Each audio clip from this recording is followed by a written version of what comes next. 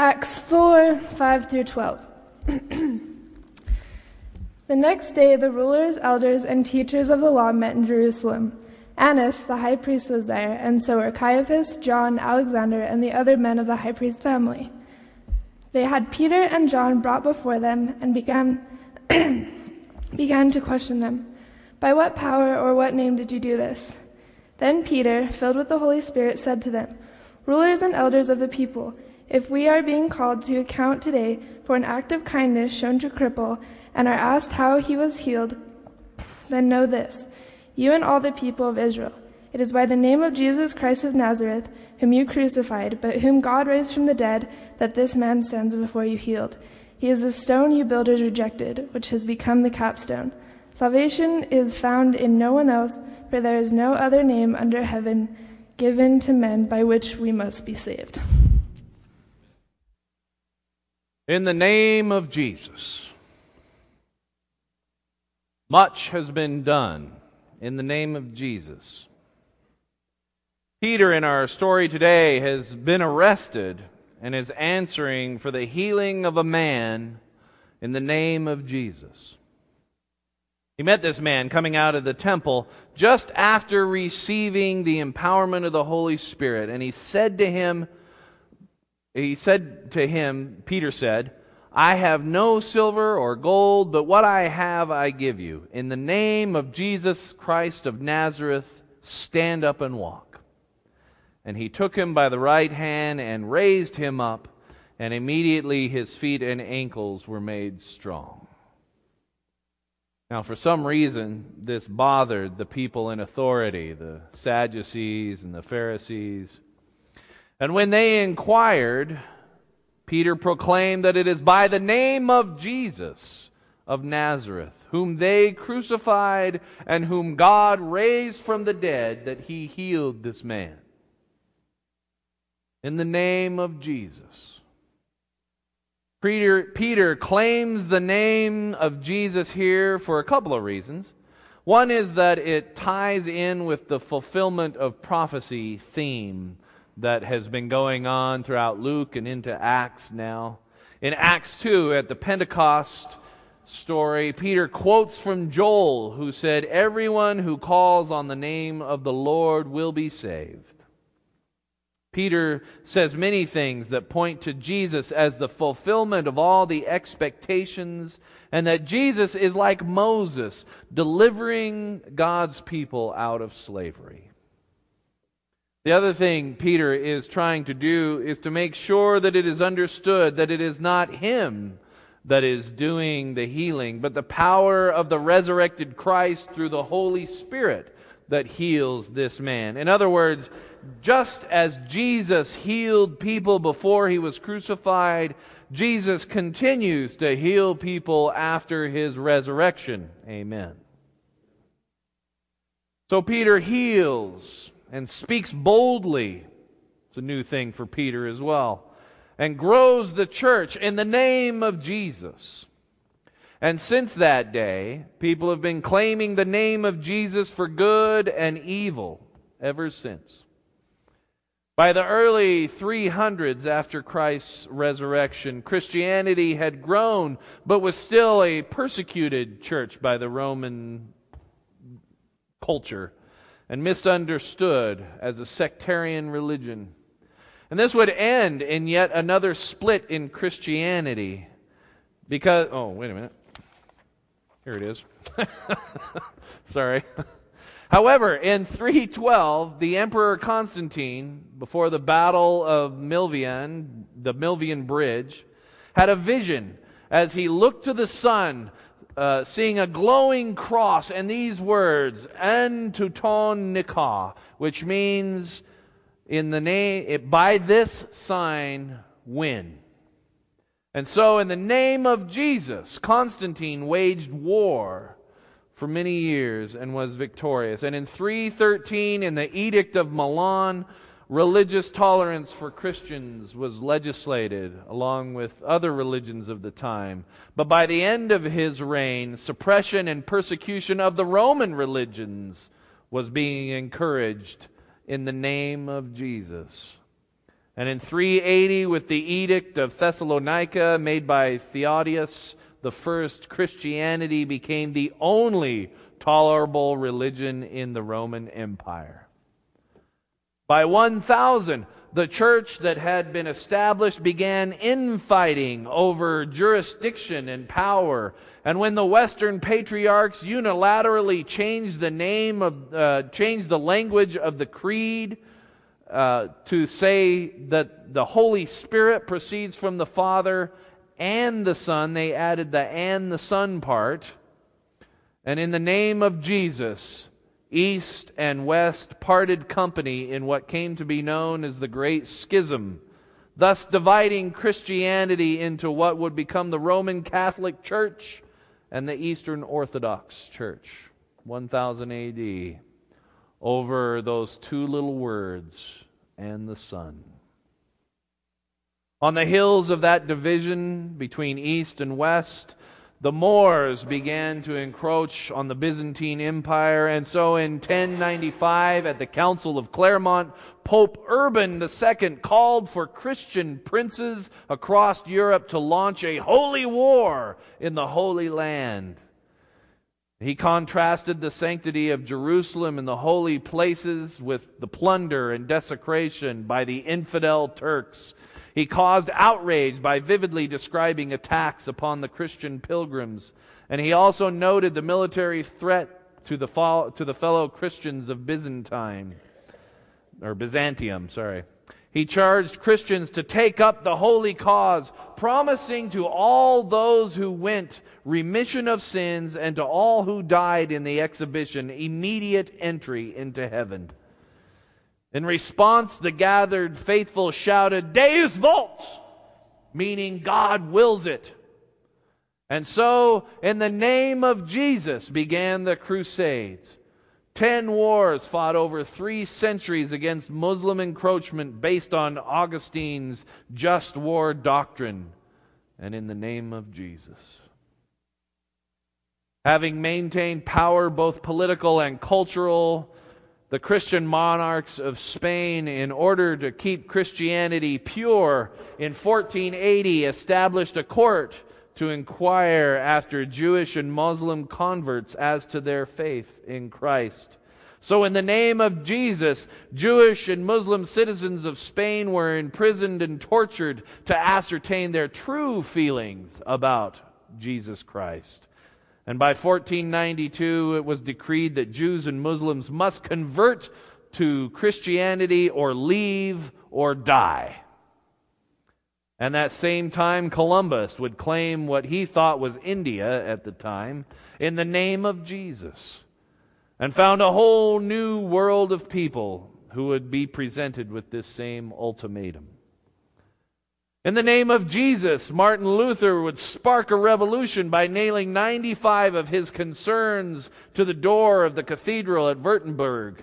And this would end in yet another split in Christianity, because rather than engage Luther in dialogue about these criticisms, they chose to condemn him as a heretic in the name of Jesus. And because of this, over several centuries, people would be tortured and burned at the stake for either being Catholic or Protestant, depending on who was in power at the time, all in the name of Jesus. The conquistadors, upon reaching the Yucatan, brought with them priests to assimilate the natives into Christianity, finding that they had a pretty complex culture there already, including a written language. And they began with the destruction of all the writings of the Mayan people, ordered by Bishop Diego de Landa and carried out in the name of Jesus in 1562. In 1633, Galileo was imprisoned in the name of Jesus for defending the notion that the earth moved around the sun, considered to be blasphemy at the time. There is more, but one need not go back so far to see the name of Jesus being claimed. 1910, the fundamentalists declared that the Bible must be understood literally, and it led to a movement to isolate those who had right doctrine and isolating themselves from other forms of Christianity, all in the name of Jesus. We won't be in fellowship with those who do not see the Bible literally. In 1925, John Scopes was tried and convicted in the name of Jesus for teaching evolution in a Tennessee public school.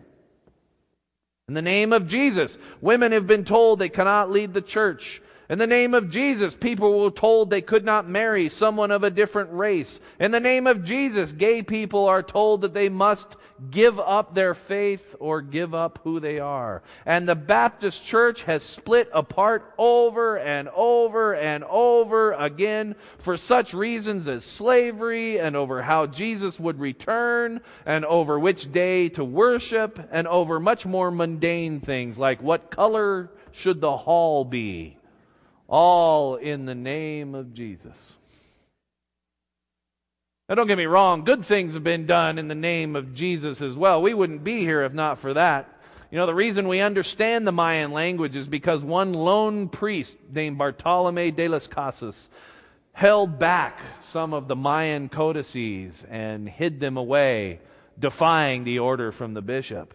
And because of those small cache of codices, we understand the Mayan language. Oscar Romero was gunned down because in the name of Jesus, he stood with the poor against a corrupt government. We have civil rights because in the name of Jesus, Martin Luther King marched on Birmingham. So ever since Peter stood before the authorities and claimed the name of Jesus, well-meaning and some not so well-meaning Christians have done the same, to the point that it has almost lost all of its power. In fact, I've noticed around here the name of Jesus gets tacked on the end of things and said almost as a matter of practice. In places I wouldn't expect it. It always comes up. Many are having a hard time seeing Jesus these days as central to faith. I don't know if you've noticed this, but the culture we live in has started turning away and not seeing how Jesus really fits in their faith life. And I think it has a lot to do with what's been done in the name of Jesus for so long. In fact, I dare say that many of us gathered here today find it easier or more comfortable to think about God rather than to think about Jesus. And here again, I think it's because of all this baggage we have. We have all of this 2,000 years of history, good and bad, but what seems to stand out these days is the bad choices we as Christians have made over the centuries. And what is at stake here is the message and ministry of Jesus, who is for us who desire to follow Him, the very revelation of God to the world, who came to heal our relationships and mend our brokenness. It would be easy enough to say, well, because Jesus has been misused over the centuries, to just let Jesus go. And say, you know what? A lot of people have done this, have said, I'm not going to claim to be a Christian anymore. I don't know if any of you are fans of Anne Rice, who wrote a lot of vampire books back in the day. She reacquired her Catholicism a few years ago. In fact, even wrote some stories about Jesus. And then in a complete reversal, finally just said, you know what? I've had it with the church. I've had it with organized religion, and walked away, and now will not claim Jesus anymore. She loves Jesus and follows certain aspects of it and all of that, but will not claim to be a Christian because of the church. And whether she's justified in that or not, I don't know. But she represents part of a thing that's going on in our culture today. Of folks who are letting go of Jesus. Well, I got to tell you, I'm not happy about that. I'm not happy of giving up the Jesus that Peter stood there and claimed. I'm not happy about giving up the Jesus that healed that man's foot that day. I'm not happy about giving up the Jesus that calls us to love, that mends our broken hearts, that gives us a community and a family and gives us so much love lavished on us and blessing and grace and mercy. I'm not willing to give that up just because of the baggage. What's at stake here is the claim that Peter made. You want to know who healed this man? This man was healed in the name of Jesus. That's at the crux of it. And it seems that almost immediately we forgot that that's what the name of Jesus was about. About healing our broken hearts. About drawing us into a whole and healthy life. Mending our brokenness and healing our relationships. We've been given, as Paul says, the ministry of reconciliation. Peter claims the name of Jesus not to impose doctrine, not to draw boundaries, not to exclude, and not to promote a personal agenda, nor to manipulate people, coerce people, or scare people. Peter calls on the name of Jesus to heal. And the power that people saw at work in Christ is at work in the early church and is at work in us today. That is why it is so important that we claim Jesus for ourselves as well. We, as a church, must also take care about how we do that, though. How we claim the name of Jesus. We are called to heal. We are called to mend. We are called to redeem ourselves and the church through our humble claiming of the name of Jesus in the ministry of healing, the ministry of wholeness, the ministry of communion with God and with each other. Yes, we as a church have 2,000 years of baggage to deal with. I dare say we have our own baggage just from our tiny century and a quarter existence here as First Baptist.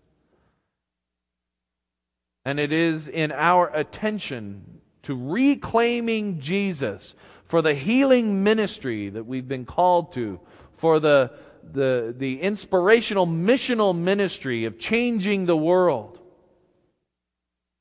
of countering the cultural norms that seek to draw boundaries, that seek to exclude, that seek to judge, that seek to draw lines in the sand and determine who's in and who's out. It is our attention to that and the reclaiming of an inclusive Jesus who calls all to His side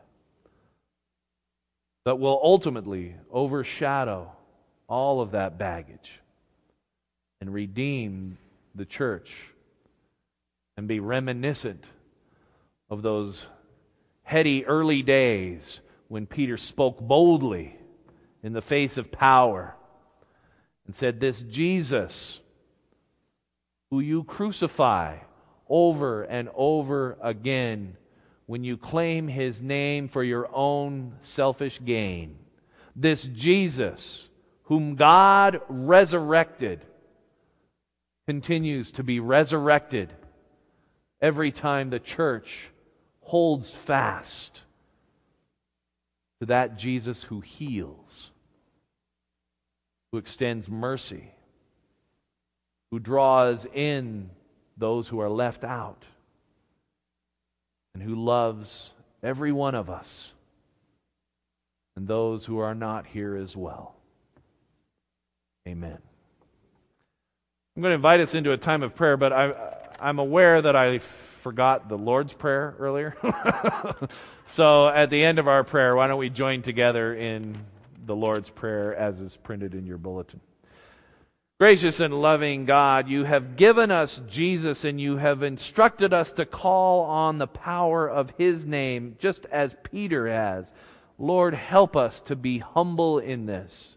Help us to be certain that when we do, that it is with righteousness and that it is in the power of your healing to bring wholeness into broken lives.